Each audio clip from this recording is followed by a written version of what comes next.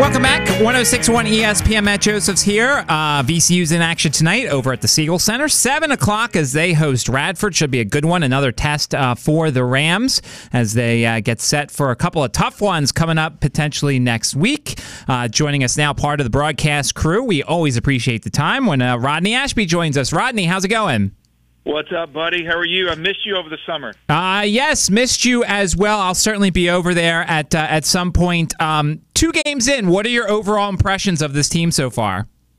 Well, I think they're still learning and finding their place. This is kind of what happens when you bring in a whole new staff and pretty much a whole new team. I mean, there's a couple guys that have played together in other places, but for the most part, they're all learning each other. And, I think one thing that I was excited about at the last 5 minutes of this first half of the last game and in the second half was it looks like something clicked in their mind. It's like, whoa, this is how hard you have to play to win, college basketball games. And I hope that they can carry that into Radford tonight.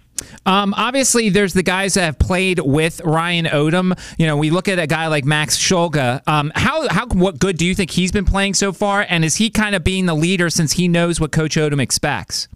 Yeah, I think he has been a little bit of a leader. Him and Zeb, Zeb has really stepped up. What an incredible summer he had. And, he got voted captain this year. So Max and Zeb are the captains. And I think Max, knowing the system, definitely puts him at a little advantage. I think Sean Bairstow being out allows teams to kind of guard him with a man and a half kind of and puts a little bit more pressure on him, which is why I think we've had a few more turnovers than the coaching staff wants to have. But ultimately, I think when Sean Bairstow comes back, he's kind of like a multiplier type player. He's the type of player that makes, not only is he a good player, but he makes everybody else on the court better.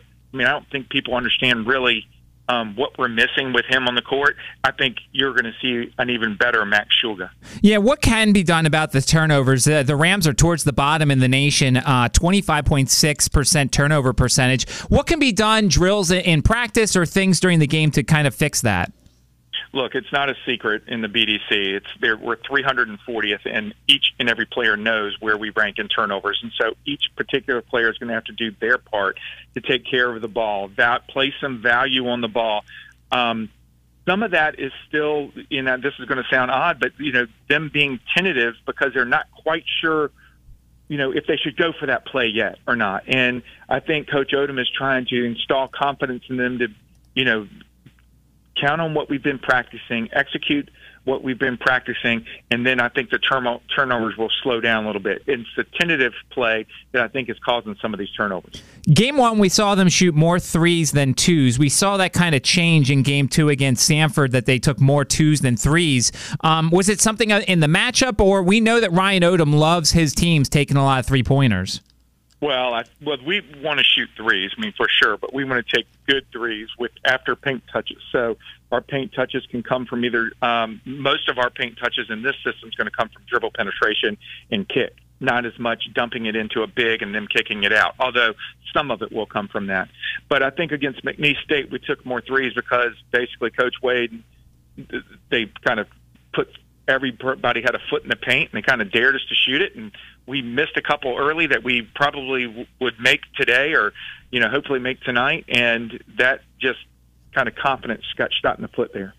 Talking with Rodney Ashby as the team gets set for Radford tonight. We'll get into the matchup in just a moment. What do you think of this starting 5? There's obviously 3 seniors, the freshman Michael Bell and a sophomore. Do you like this starting 5? Do you think there'll be changes other than when Sean Bairstow comes back?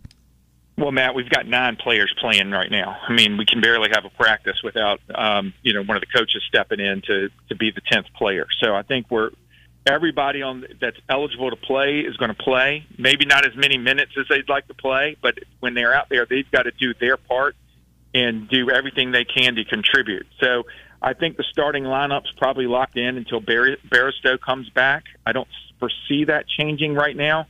I think we're going to have to go with what we got. And I think similar to what happened last year when we had Ace Baldwin out in the beginning of the year with that Achilles, is that guys that are getting minutes now and being asked to play a role that they might typically not have to play because of injuries and or the lack of numbers is going to pay off later in the season. What do you make of Michael Bell so far? Obviously, the freshman's getting a lot thrown at him early in the season. He's not built like a freshman, I can tell you that. Come over and check him out. He's unbelievable. He played in the France last year, pretty much a pro league over there, and he's got some good experience. But I still think the college game is a little fast right now. But I see it slowing down more and more every time I see him touch a court. So the more reps he gets, the better off he's going to be. But he's a phenomenal player. And I tell you, he has got upside like you would not believe. And he, like I said, he's not built like a freshman. How about the other freshman getting minutes, Fats Billups? Fats is good. Last year he was medical redshirt last year after playing 3 or 4 games, and I think he saw the jump that it takes from high school, even as the Virginia State Player of the Year. What it takes to be successful in college, and needed to, hang out with Coach Roos in the weight room a little bit, and he's done that, and he still has work to do, and he knows. But, he's another kid that the game is just going really fast. But he's added, he definitely has shown that he can knock down the 3 ball. He's showed an incredible amount of effort and challenging for rebounds.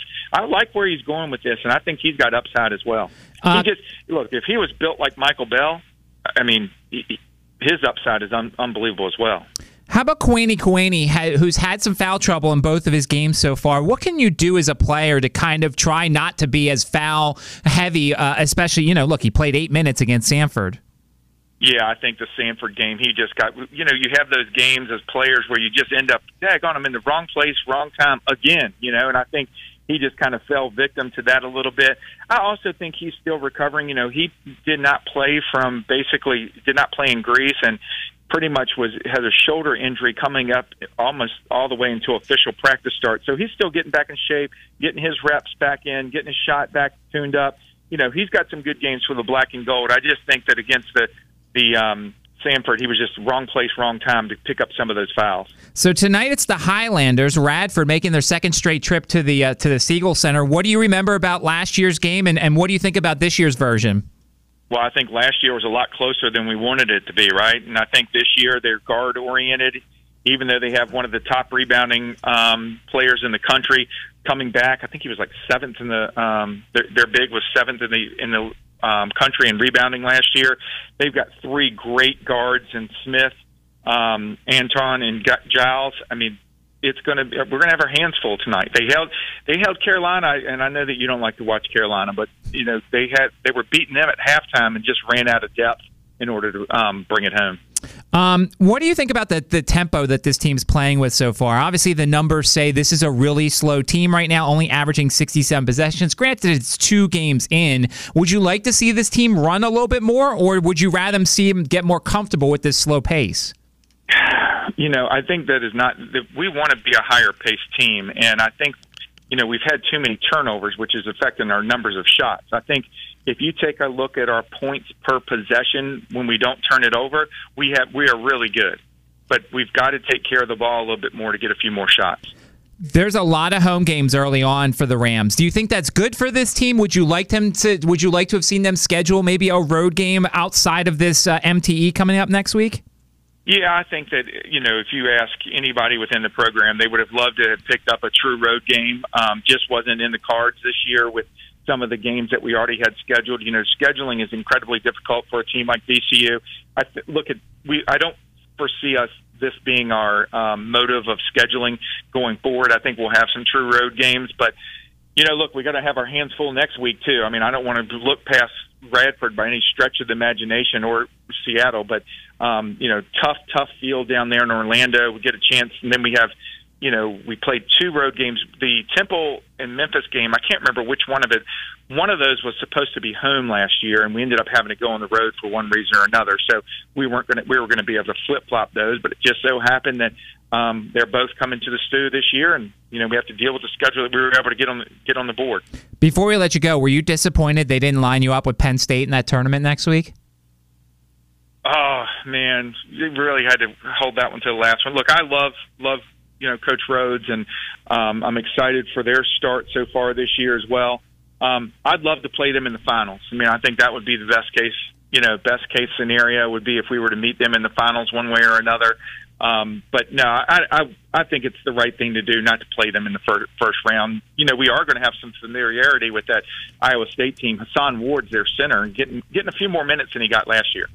Rodney, good luck with the call tonight, and we'll certainly be watching and listening as VCU takes on Radford. Thanks so much. Thanks, Matt. Appreciate you having me.